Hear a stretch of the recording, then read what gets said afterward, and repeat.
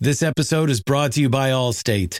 Allstate wants to remind fans that mayhem is everywhere, like at your pregame barbecue. While you prep your meats, that grease trap you forgot to empty is prepping to smoke your porch, garage, and the car inside. And without the right home and auto insurance coverage, the cost to repair this could eat up your savings. So bundle home and auto with Allstate to save and get protected from mayhem like this. Bundled savings vary and are not available in every state. Coverage is subject to policy terms and conditions.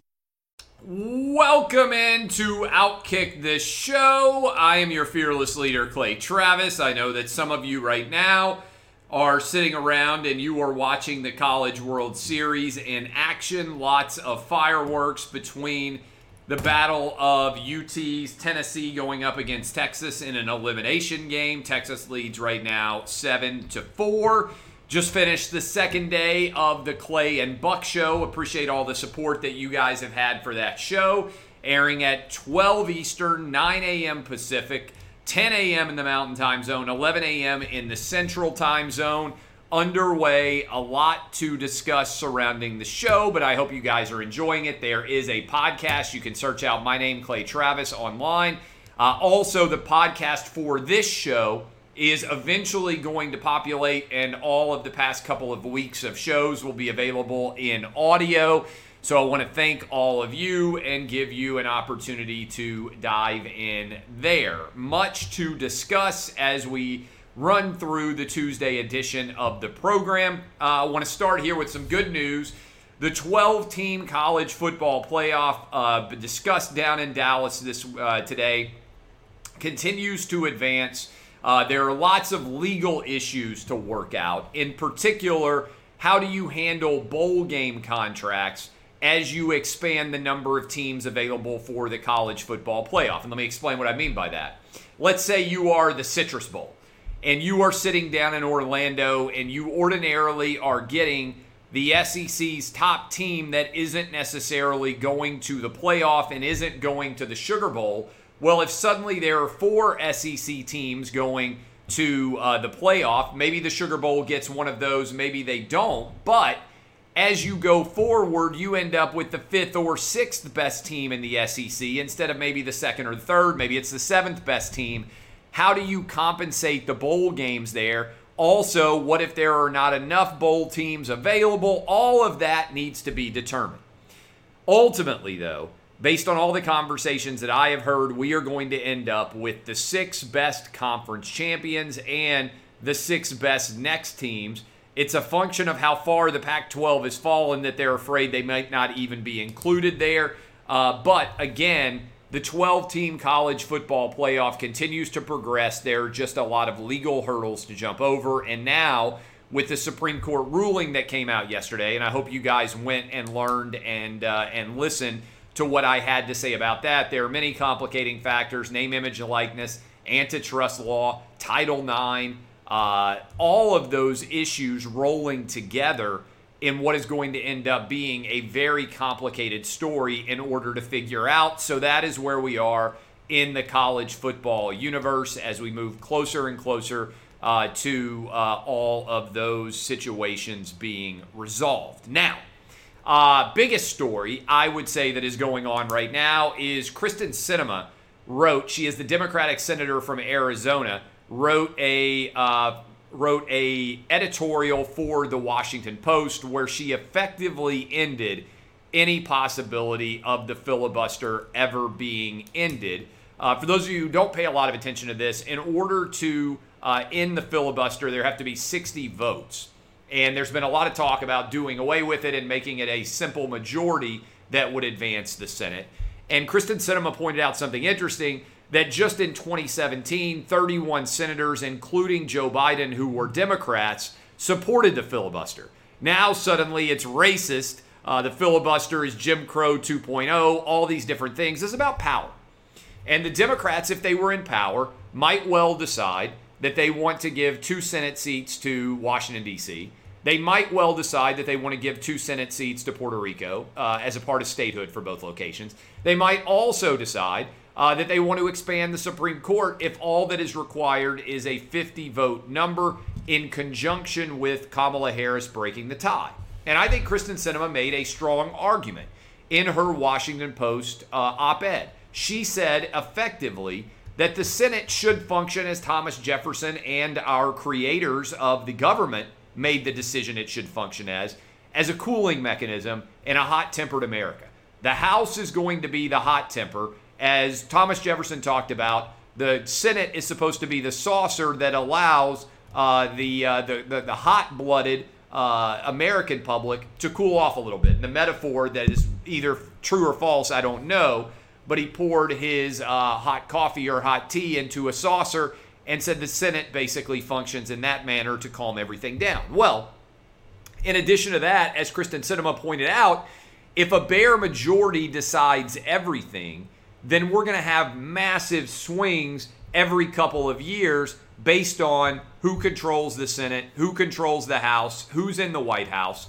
And that is not necessarily very helpful overall to being able to plan business, being able to plan life in this country. And so rapid swings from one direction to another don't make a lot of sense. And again, I think the strongest part of Kristen Sinema's editorial, which has been echoed by the way, Joe Manchin, is in pointing out in her Washington Post editorial that just a couple of years ago, 31 different Democratic senators were in favor of preserving the filibuster. That was when the Republicans controlled the House, the Senate, and the White House, with Donald Trump winning election. Now, why is this significant? Well, it's significant because it effectively ends the talk of the filibuster, and it also ties in with the voting rights bill that is not going to become law. Now, I'm not sure if this is a legal bill anyway, because it would eventually go through all the courts, and we'd have to determine whether you can federalize state election law in the first place or if that violates principles of federalism. It's an intriguing question that I don't think we have an easy answer for.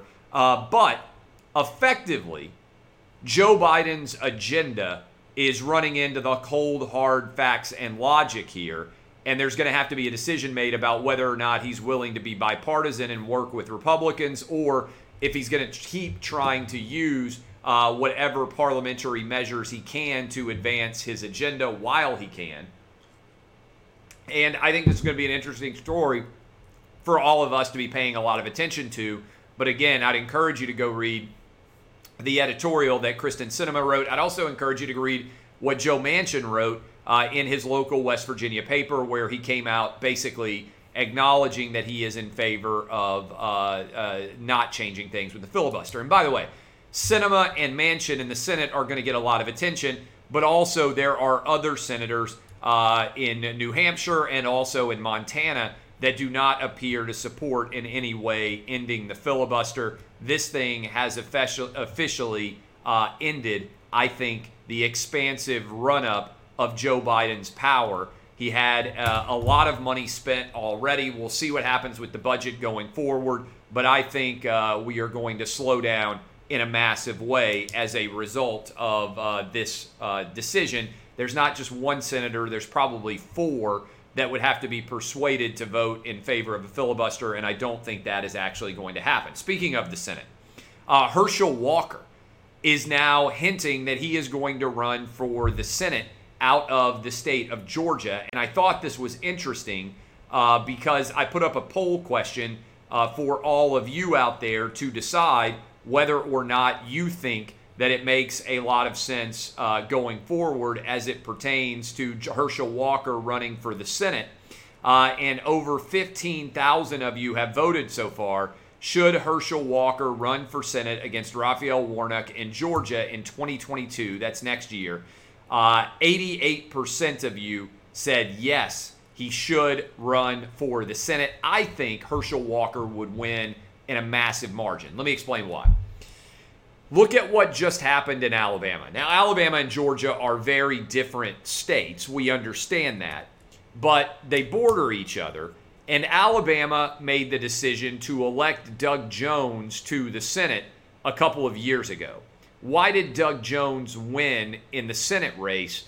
Because Alabama had made the decision to nominate Roy Moore, and then there were a lot of negative stories that came out about Roy Moore. And as a result, Doug Jones, a Democrat, won by a small margin in an election race to represent the state of Alabama. Well, Then there are all these Republicans who line up to run, and you know who ended up winning? Tommy Tuberville, former Auburn football coach. Now, it's not like Auburn is that popular in the grand scheme of things in the state of Alabama. They are like Ireland to Alabama's England. They are a minority inside of the state. And so Tuberville, not only did he win the Senate election, he won all over the state of Alabama, even including up till the last couple of results, even in Tuscaloosa, where he had beaten Alabama at one point 6 years in a row. Remember Fear the Thumb when Auburn won 6 straight years beating Alabama in football. Tommy Tuberville is now a senator representing the state of Alabama. So, Herschel Walker, I would argue, is probably the most popular person in the state of Georgia overall. I can't even think. Maybe you guys can in the comments, Facebook, YouTube, Twitter. You can share with me someone who is more popular in the state of Georgia than Herschel Walker. But if he were to win, I think that he would beat Warnock in 2022. And that's because Herschel is the most popular person in the state of Georgia. He's also been a prominent ally of Donald Trump who has encouraged him to run. So I think he would have all of the Trump supporters. I think he would have the vast majority of the Georgia Bulldog fans who still think about Herschel when they won their national championship back, I believe, in 1980, which was 41 years ago now, I guess, that Herschel won the national championship for Georgia.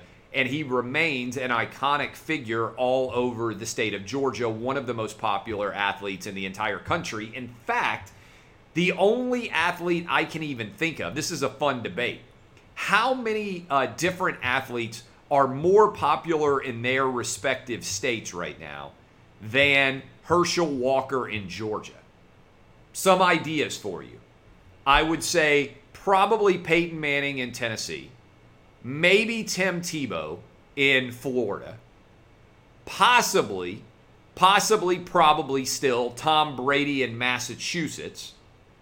Other than those three, I can't think of very many people who would be more popular. Is Vince Young still insanely popular in Texas? Maybe. Can you think of any athletes more popular in their individual states than Herschel, than Peyton Manning, than Tim Tebow, and maybe Tom Brady in Massachusetts? Jeter in New York? I don't know.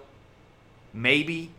There aren't very many people out there that are anywhere near as popular as Herschel is in his state, which is why I think he would beat Raphael Warnock. I think he would win in the state of Georgia, and that could potentially flip the Senate races and the Senate control back to Republicans, depending on how things go in 2022 otherwise. By the way, that's a fun debate, and I may trot it out on social media and see how many of you can come up with other athletes who are more popular.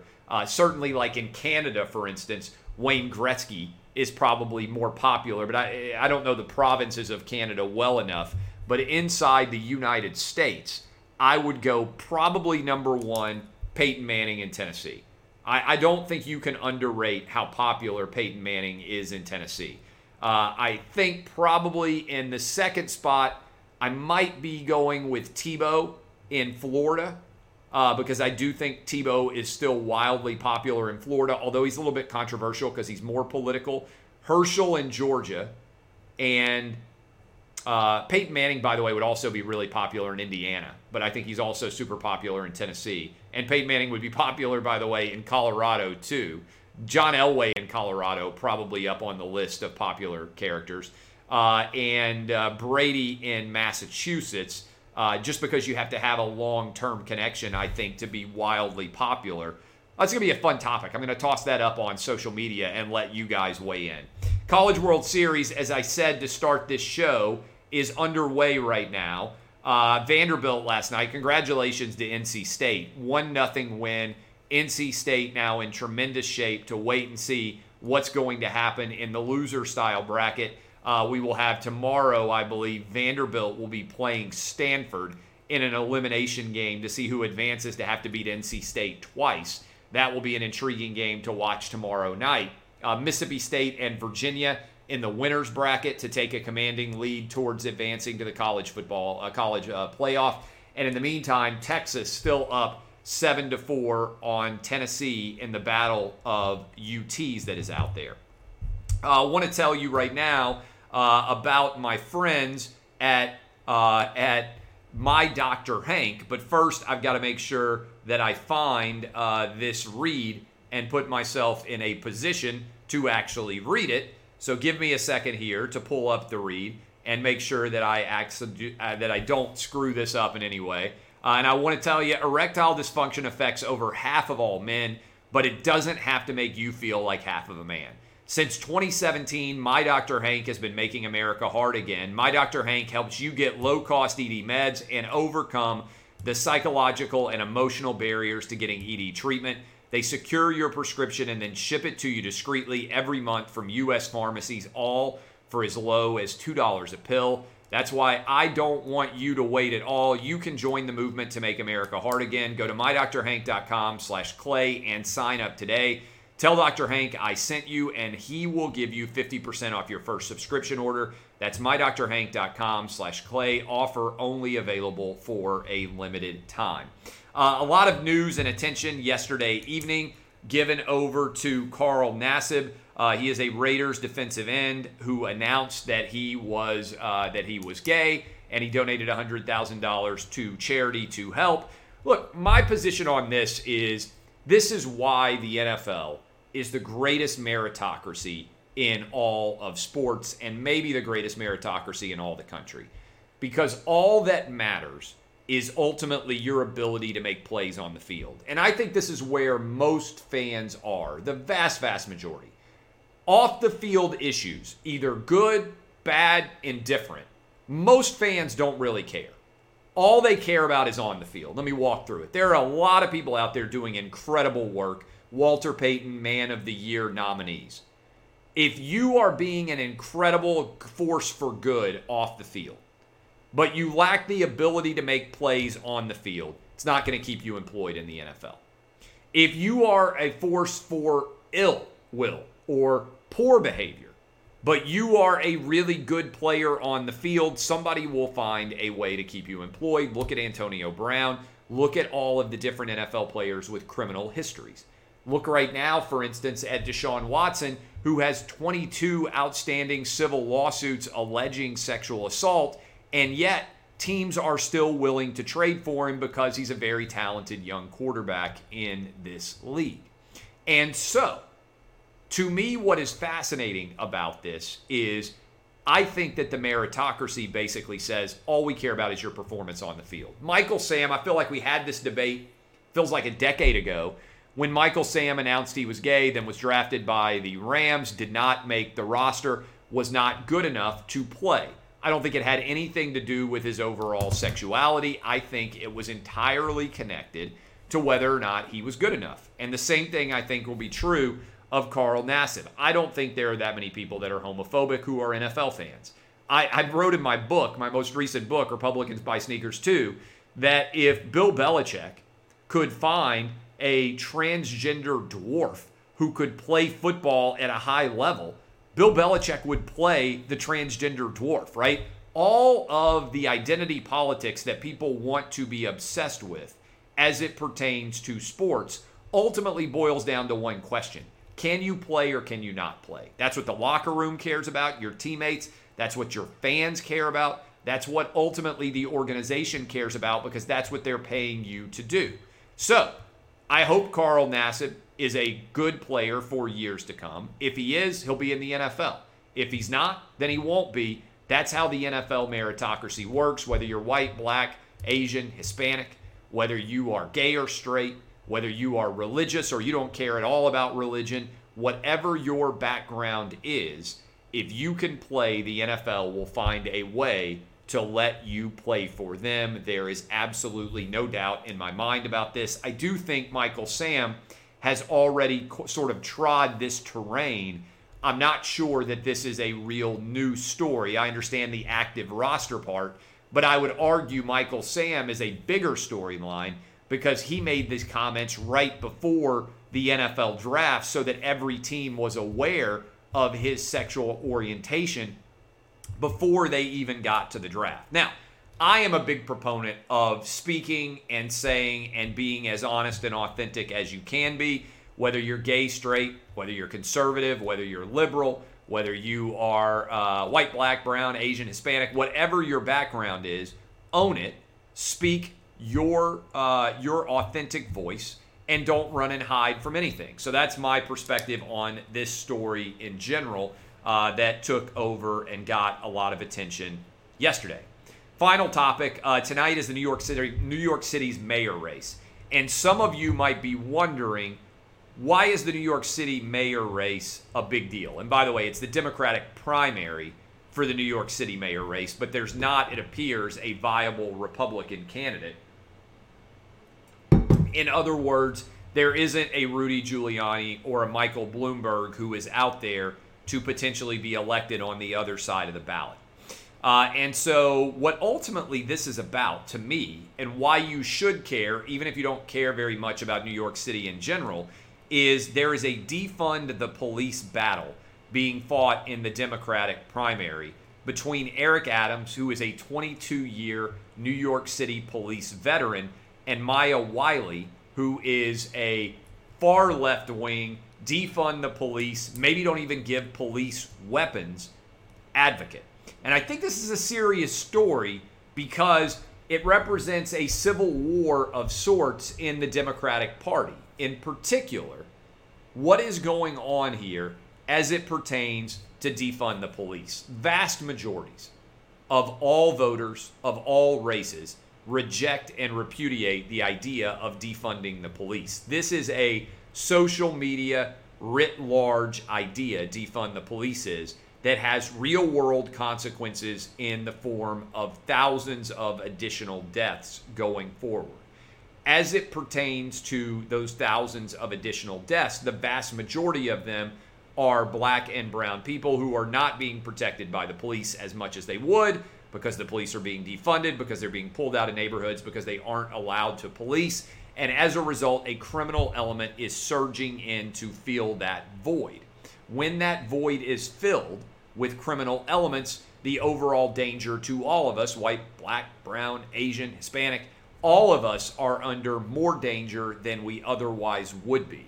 And so, to me, this is an interesting battle in the Democratic Civil War. Who is going to end up winning this battle? Is it going to be Eric Adams, who is somewhat moderate, favors police, expansioning, 22-year veteran, believes that police are a force for good in New York City? Or is it going to be Maya Wiley, who believes that police should be defunded, by the way, while paying, of course, as everyone does, for their own private security within the context of her own lifestyle? Everybody's in favor of defunding the police, but it's amazing how many people out there who want to defund the police also simultaneously want to go ahead and pay a lot of money for security to support them. Monmouth poll that came out, by the way, circling back around to Kristen Sinema and the debate over voting rights. In general, do you support or oppose requiring voters to show a photo ID in order to vote? 80% of people support it. That includes, this is pretty crazy statistic. This is what has been called, by the way, Jim Crow 2.0 by Joe Biden. It's a nonsensical argument. Overall, 80% of people support showing a photo ID in order to vote, including 91% of Republicans, 87% of independents, 62% of Democrats, 77% of white voters, 84% of non-white voters support having a photo ID in order to vote, including 81% of those making less than $50,000 a year in income. This idea of needing a license to vote or a photo ID to vote is not remotely controversial. It's the very basic form of electoral security. And let me just represent this. I didn't get the vaccine yet, but I was scheduled to get the vaccine. Publix sent me an email telling me that if I was going to get the 1-shot vaccine or the 2-shot vaccine, you know what I had to bring? My insurance card as well as a photo ID. So I was required to bring a photo ID to get a vaccine shot, which is pretty wild to think about, considering how many people out there are trying to argue, oh, you know how racist it is to require a photo ID. Folks, it ain't complicated to get a photo ID. Everyone should have a photo ID, period, no matter where you live, and everybody should have a photo ID to show up and vote. That, to me, is the most basic essence of electoral security. All right, I love all of you. I'm going to be live in 30 minutes. DBAP, unless you need to SBAP. I am Clay Travis. This has been Outkick the Show. I appreciate all of you. Fox Bet Live will be on in 30 minutes. It's 5 o'clock Eastern, 4 o'clock Central, 3 o'clock Mountain, 2 o'clock Pacific on FS1. This, though, is Outkick the Show. DBAP, unless you need to SBAP.